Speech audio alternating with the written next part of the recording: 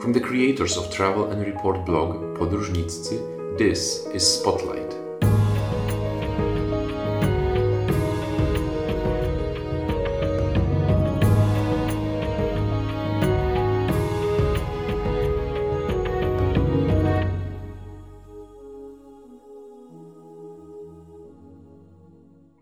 Hello, my name is Jakub Górnicki and this is the first episode of Spotlight podcast. I am really excited about it. I am also a little bit nervous because I spent quite a while listening to other podcasts, noting down what I like, what I dislike. The aim I am putting for myself is very simple. I want to create a place, a podcast, which will allow you to understand the world better by bringing you stories from all around it. In most cases, those stories will be uncovered by mainstream media. In some cases, I'll be trying to add an inexisting voice to mass debate. In this first episode, I decided to take you to Macedonia, where there is currently a very interesting political situation developing. When I heard about it, and it was, I think, a little bit over 2 weeks ago, I was having a dinner with my friends from Bosnia, and they told me, listen, there are very interesting, although bad things happening in Macedonia, which is putting society to its limits. So I decided to dig deeper. The story was inexisting. The story was not covered in Polish media. Macedonia doesn't show up that much in news here. Neither, I think, it shows up so much even in international media. So I reached out to my contacts, to the people I know, to the people whom I trust and who I think they are very credible sources because we go for a while and I can trust them and bring them here. So just to give you an overview of the things we will be discussing, a little bit over a month ago, opposition in Macedonian parliament began publishing tapes on which we can hear high-ranking officials, government officials, just being taped, recorded, of course illegally, but the discussions they have sometimes are criminal. Definitely all of this created a lot of pressure, a lot of society, public debate, but also there are other many things connected to it. It's pushing society to the verge, I believe. And I'll be talking to Filip Stojanowski from Metamorphosis Foundation, who is also a Global Voices contributor for a long while. We met, many years ago, 6 maybe or 5 years ago in Santiago de Chile, in Chile. And without any further hesitation, here we go. 306? Добре? 775. 070, окей. Да го ставим ево сила, да не може да върта. 306 775. Да биде изключен да не работи. Се слушам. Веќе базата сам еден. Не свикире, се слушам и си го разпитам. Ако сакаш, дојди ни у контрола да видиш. Hello, Philip. Thank you for joining me on the New Spotlight podcast. Thank you for inviting me. No problem. A while ago, I think a week or two, I was sitting from our common friends from Bosnia who pointed me into events currently happening in Macedonia. And I must admit that I was not aware that there is this big scandal ongoing. And I couldn't find any information in Polish media. I found some information in international ones. Then I reached out to you because I would like to understand more what is currently happening and what basically happened. I think it's all started a month ago, more or less. Yes, on the 9th of February, the public activity started, even though they were announced a while back. What was announced? Well, the opposition basically stated that they have evidence about various crimes committed by the ruling parties and that they do not recognize the results of the elections that took place last year. The elections took place in April and they were both parliamentary and elections for a president. At the same time? Yes. The parliamentary elections were premature. They were not done at the end of the mandate. Why? But, it was there was a collusion of various circumstances, but in effect, they were a means to solidify support of the ruling parties and to provide them with 4 more years instead of 2 more or less. Because Macedonia is basically for the last 9 years under a constant election fever. We have elections almost every year, either local or premature parliamentary, and sometimes they are combined with every 5 years with the presidential elections. The ruling parties, which control most of the society, use the elections for mobilization and as a sort of a distraction from other problems. So until last spring, the opposition participated in the elections, even though they were voicing, and not only them, but various observers and independent media were crying out that there were blatant irregularities with the elections. And the overall atmosphere, for instance, recruitment of voters through the public administration, which is forbidden by law, and so on. But after last year's election, the opposition basically started a boycott of the parliament, and the opposition MPs who were elected submitted their resignations, even though the government did not seem to accept them, so they continue to pay them salaries or something like that in order to show they don't show up at the parliament sessions and so on. Yes. However, since last autumn, the leader of the opposition started announcing that they have obtained various sorts of evidence connected to government corruption, and that they will reveal them in order to first, and they stated several goals. First, the overall goal is kind of healing of society from corruption, and as part of that goal is an intermediate stage of a technical government or some sort of expert government that will not be partisan, but will be in charge only of technical matters in order to purge the institutions from those who have been performing various corrupt activities, including vote rigging.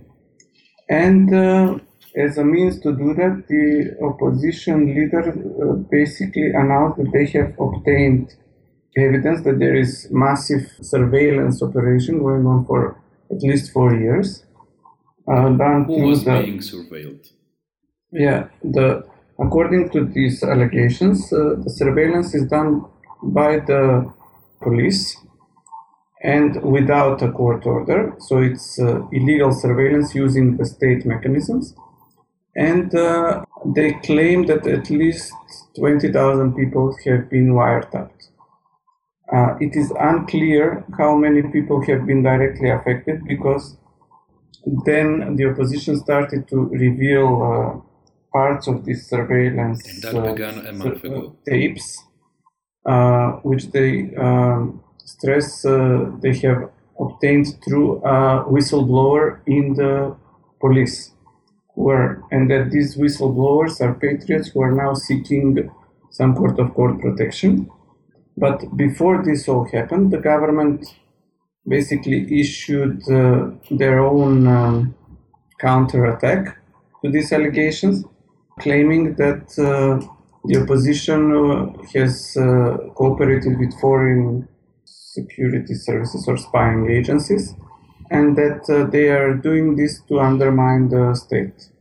So there has been a big controversy and a much polarized activity within the society, which basically no real public debate, because the media in the country have been also either completely controlled by the ruling parties, or those which are independent or struggle to remain independent are in a very slim minority. And possibly because of that, the opposition started releasing parts of those tapes which contain criminal indications of criminal activity online and through press conferences. If you could tell me the first tapes released a month ago, what was revealed on them? Whose conversation were being recorded? Шубриш. Па еве да ти кажам, цел ден у гужва сум и сега прв момент малку да седнам у канцеларија, да подпишам уште нешто и сакам да си одам. Ти шо правиш? Па ја исто нешто денес глава ме заболе попладнева по толку време. Абе тебе и ник ни те болеше глава. Ама ник ни подобро малку ме болеше сега. Well, those tapes were basically with conversations of very high level, of first some opposition members, basically the head of the main opposition party, talking to journalists, talking to his daughter, and between opposition members, and with the intention to show that the opposition has been taped, but they also contain conversations between government ministers and other members of the ruling elite. So high-level officials. Yes. The leader of the opposition basically claimed that anybody who is of any importance to the government in the country has been surveyed, either from political opponents to political allies or underlings, as a form of total control, as well as businessmen, NGOs, clergymen, and journalists. So the opposition has not revealed yet the full list of people or telephone numbers who have been surveyed, or they claim that they have obtained them. And it has basically been the biggest scandal or the biggest thing happening in Macedonian political history, maybe in the last decades. And when you look at the last month, how many tapes were released? There were 7 press conferences, each with a particular topic, more or less, and each served to issue approximately between half an hour and an hour and a half or more of conversations. These conversations were, the first batch was about general surveillance and showing that they have this evidence, which was also a big scandal. Then the second one was about interference of high government officials from the executive branch in the judiciary and also their media cronies or their media allies. Then the third batch was about political arrests of opposition members and coordination with the media on how to cover these arrests in a most humiliating way. Then there was a batch about the surveillance over media and making deals with corrupt media owners or others, media workers. Then the fifth batch was about political revenge or demolition of a business of a political opponent to the prime minister and the direct involvement of highest government officials in this activity. The sixth was about basically the whole batch was about conversation between 2 ministers, the Minister of Finance and Minister of Internal Affairs, who frankly talk about the disastrous financial and other policies of their own government, but they don't ever do it in public. And then there was the last one, which was about election fraud. Today, the opposition is also having a press conference, and they're gonna hold it as a public event in a concert hall, and to reveal more election fraud tapes. Why isn't the opposition releasing everything at the same time? I have no idea. I don't have direct access to their strategy. They're very secretive, claiming that they have decided to do it in a gradual manner in order to prepare the public for the terrible revelations that they have to that they will uncover.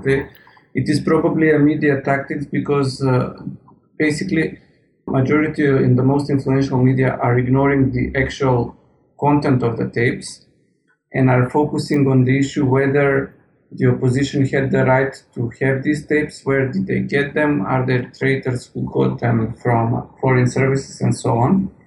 And therefore, the opposition is, since they are using the internet and they have very little coverage, even by the independent media, who are threatened that if some of them do publish parts of the tapes, but not the entire conversations, and are threatened by the government that this could be taken as interference in criminal investigation, and also threatened by other individuals who are on the tapes, like media moguls, who threaten that they will sue for defamation for publishing of their own tapes. Is there any and there are various kinds of government damage control tactics, which basically focus on not allowing people to hear the content of the tapes. Or how do they do that?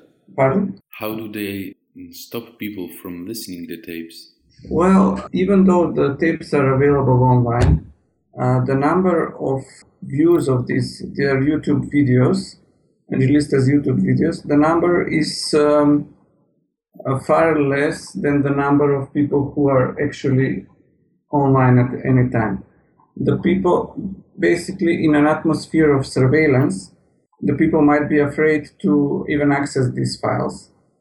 And on some of the tapes, on the last tapes about election fraud, there were high government officials who were talking that they are monitoring the Facebook activity of public employees. And because they liked some opposition contents or during the elections, they threatened them with firing. So one level is basically people are afraid that they are still being surveyed, and they do not allow themselves to check the tapes. Another level is through the media, because the media generally don't publish the content of the tapes. Okay, listen, is there any endpoint, like a date by which the opposition is saying that they will reveal all the tapes, or this might be going for months? The opposition said that they have enough material to go on for years, but also they said that there is an endpoint. They first said at the seventh such press conference, they called them the political bombs, and so it is also part of now the political jargon, Zaev's bombs, because the opposition leader is called Zoran Zaev. They said that they are not even at the middle of this, let's say, campaign, but that there will definitely be an end to it. And every time they publish some of these revelations, they also file criminal charges based on the evidence that they also show in public with the public prosecutor. Even though they also showed some evidence which indicate that the public prosecutor office, as well as the other branches of the government, are under direct control of the ruling party. They are not acting independently. Okay. Ako ne objavя до понеделник, кажемо дека жена му, децата, све уенде ке ги најдат. Мајката да им јебам ја комунистичка нивна педер.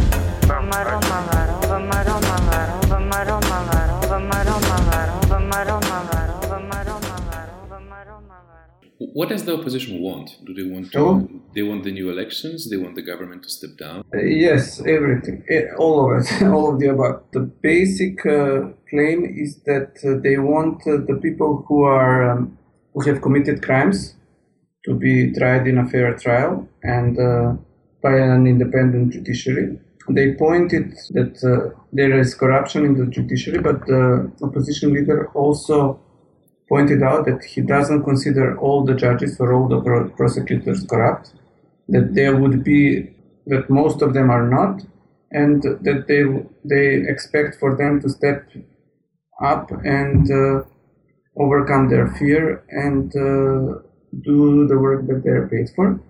Then they want a technical government or sort of a period that would enable conduct of fair elections and then free elections, because several of the issues which affect the validity of elections are, for example, the election list, the list of voters, which has not been properly updated over the years and might contain a lot of dead people or people who are not actually voters. But they voted, let's say, on the paper. Yes.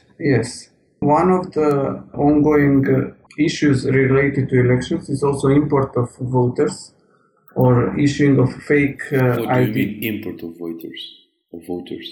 Well, in the last elections, there were very well-grounded allegations by election monitors and by journalists who showed that ethnic Macedonian people from Albania have been brought to vote at local elections in Macedonia. Mm-hmm. Okay, I understand. Who are not actually residents of these municipalities. They come from an area called Pustec, and they were basically brought through fake IDs. So these IDs were forged, but through the official system. So there were various allegations about this, and some of them were confirmed by the tapes, including tapes which the opposition claims show the relevant Minister of Interior, talking about an apartment where apartments where each having like 40, 50 residents, because they had to put these people with actual addresses throughout the most important voting districts. Okay, tell me, what was the public reaction to all of it? Well, it is hard to define public in Macedonia. As I said, there was an outcry by people who are regular users of the internet or have leanings away from the ruling parties or are simply independent. And also there was a very strong propaganda and PR drive to basically act as if nothing has happened, that the opposition is just trying to run a new scheme of their, in quotes, treacherous agenda. What is the popularity, or what are the ratings of the opposition actually? It is very hard to tell. There are constant polls which show that the opposition is always less popular than the government. Mm-hmm. But the validity of these polls is questionable both in terms of who ordered them and who implemented them. But even in an atmosphere of total,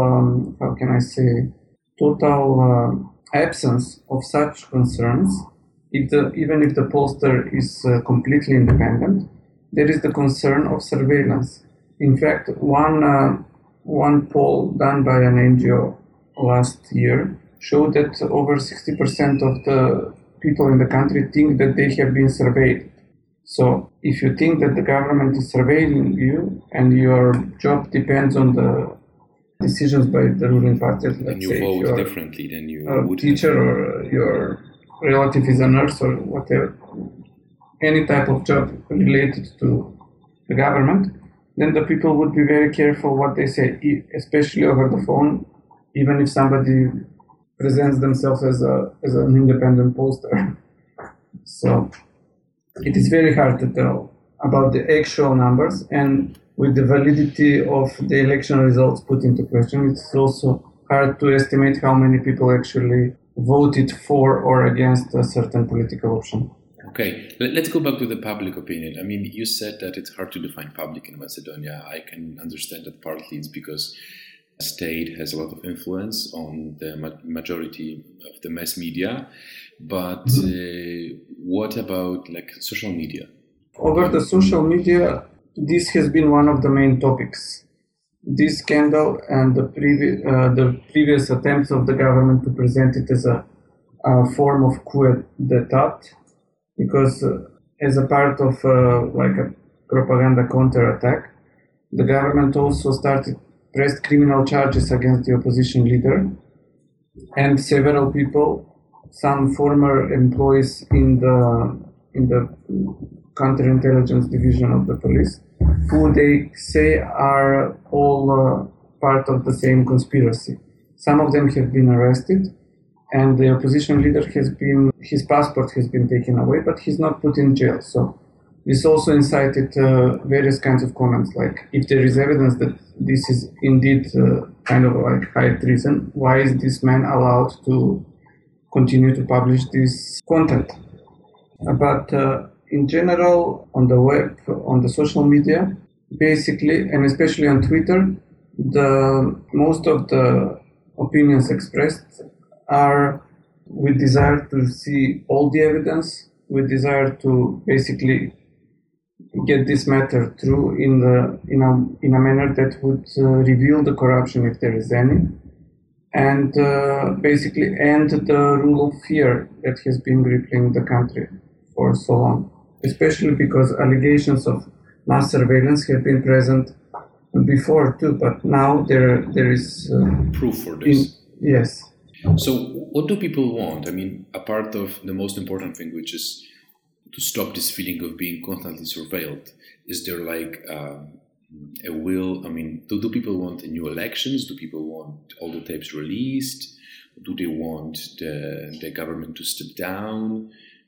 Yes, in many cases, it's all of these claims, because the tapes show, if they're true, a very direct control of the whole society by a very small clique of people who are even related to each other on a very basic level. For instance, the Prime Minister has put his cousin as a chief of counterintelligence division in the police, which is the only body capable of such kind of surveillance. And that's why the allegations that there is some sort of foreign power surveying the citizens of Macedonia are basically not really well received by majority of people who talk about this issue.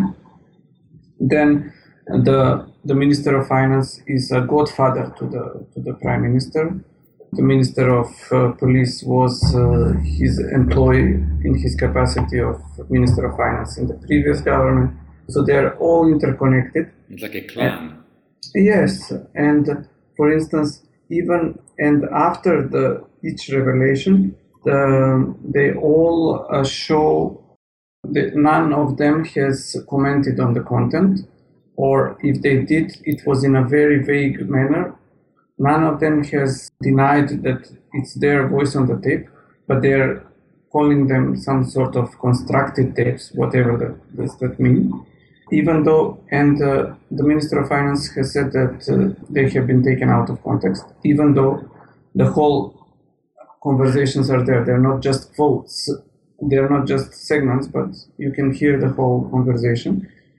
And as a show of strength and unity, even the people who have been heard on tape talking very bad things about each other later appeared together and saying that I have no ill will towards this man. I feel him like a member of my family or so on.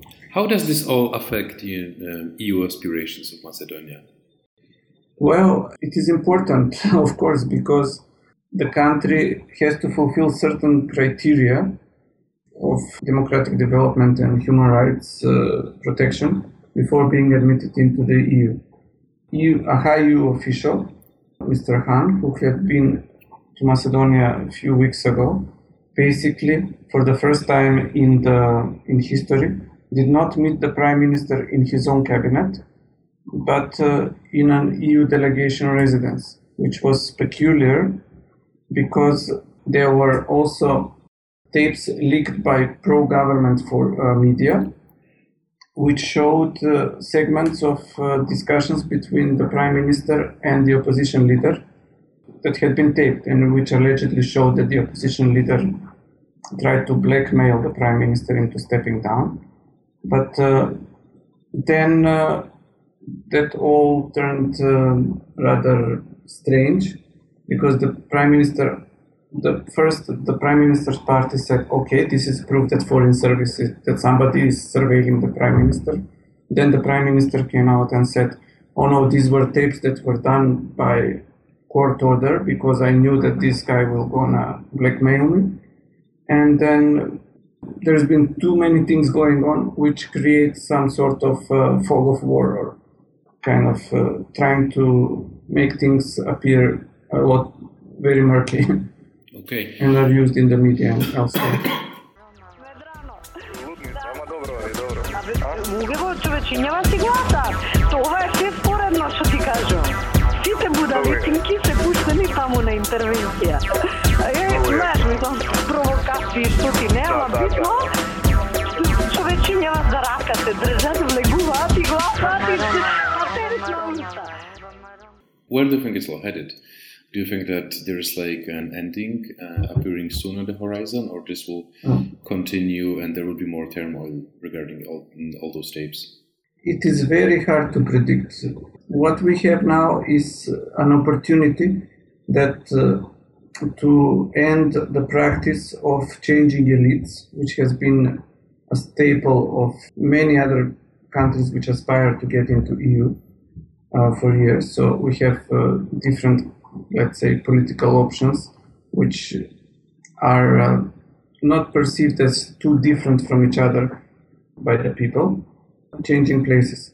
This is an opportunity to end this practice and basically create a society which is based on the rule of law and total political accountability. Whether that would take place or not would be basically a precondition for our successful joining not the EU but successful continuation and survival as a state. Do you think that this can have a good implications on the society? Yes, it can go either way.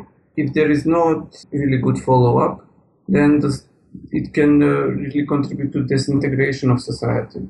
But if there is a really sustained effort of getting rid of all the structures from the corrupt elements and getting the country back on the track towards the EU, then this would be a turning point of making Macedonia a better place to live. Okay. Well, thank you for now. This definitely allows us to understand more what is happening in Macedonia. I know that you also regularly tweet in English. If you could just say the Twitter handle so people can follow you. I use the Twitter handle of Razvigor, but in general I would recommend also several other Twitter users who tweet about Macedonia. Go on. Then there is one Twitter account called Macedonia in English, Macedonia_EN. Then there are several other Twitter users like V. Petreski and Tanya_Tanya, who are journalists and tweet in English. And most of these people also retweet each other.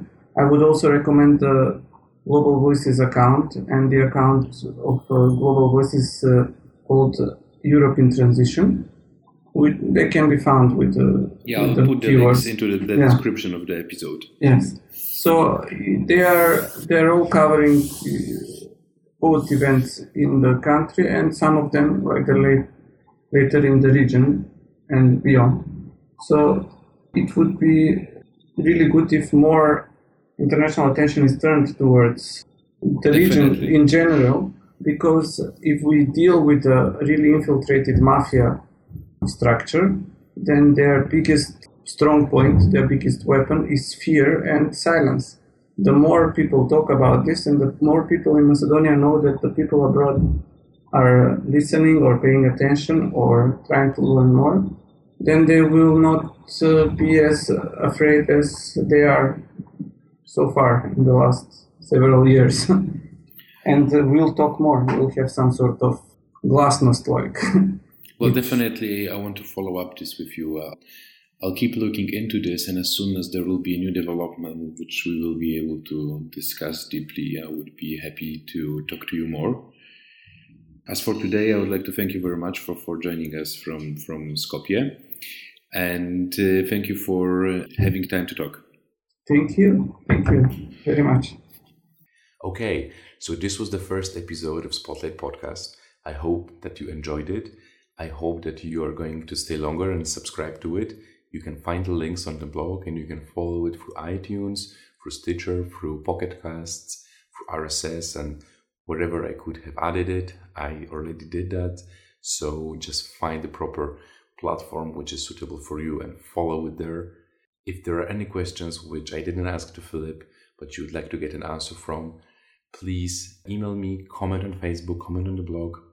I will definitely follow up and try to point you into direction. All the links mentioned during my conversation with Philip are going to be also, you will be able to find them in the blog. I am adding it there. Also, some of them are in the podcast description. And yes, I'm really excited about this podcast. We tried recording some episodes. I tried recording some episodes before we released it. So we tested some things, but whatever remarks you have, just don't hesitate and reach out. I am more than welcome to get your opinion about how this is developing. If you also have some ideas about the topics I could cover, just reach out and let's stay in touch. For the next episode, which will air in a couple days, we're traveling. We will go to Hungary, where there's another very interesting political situation developing, which I'm pretty sure does not make the current Prime Minister of Hungary, Viktor Orbán, very happy. So stay tuned. And for today, hear me.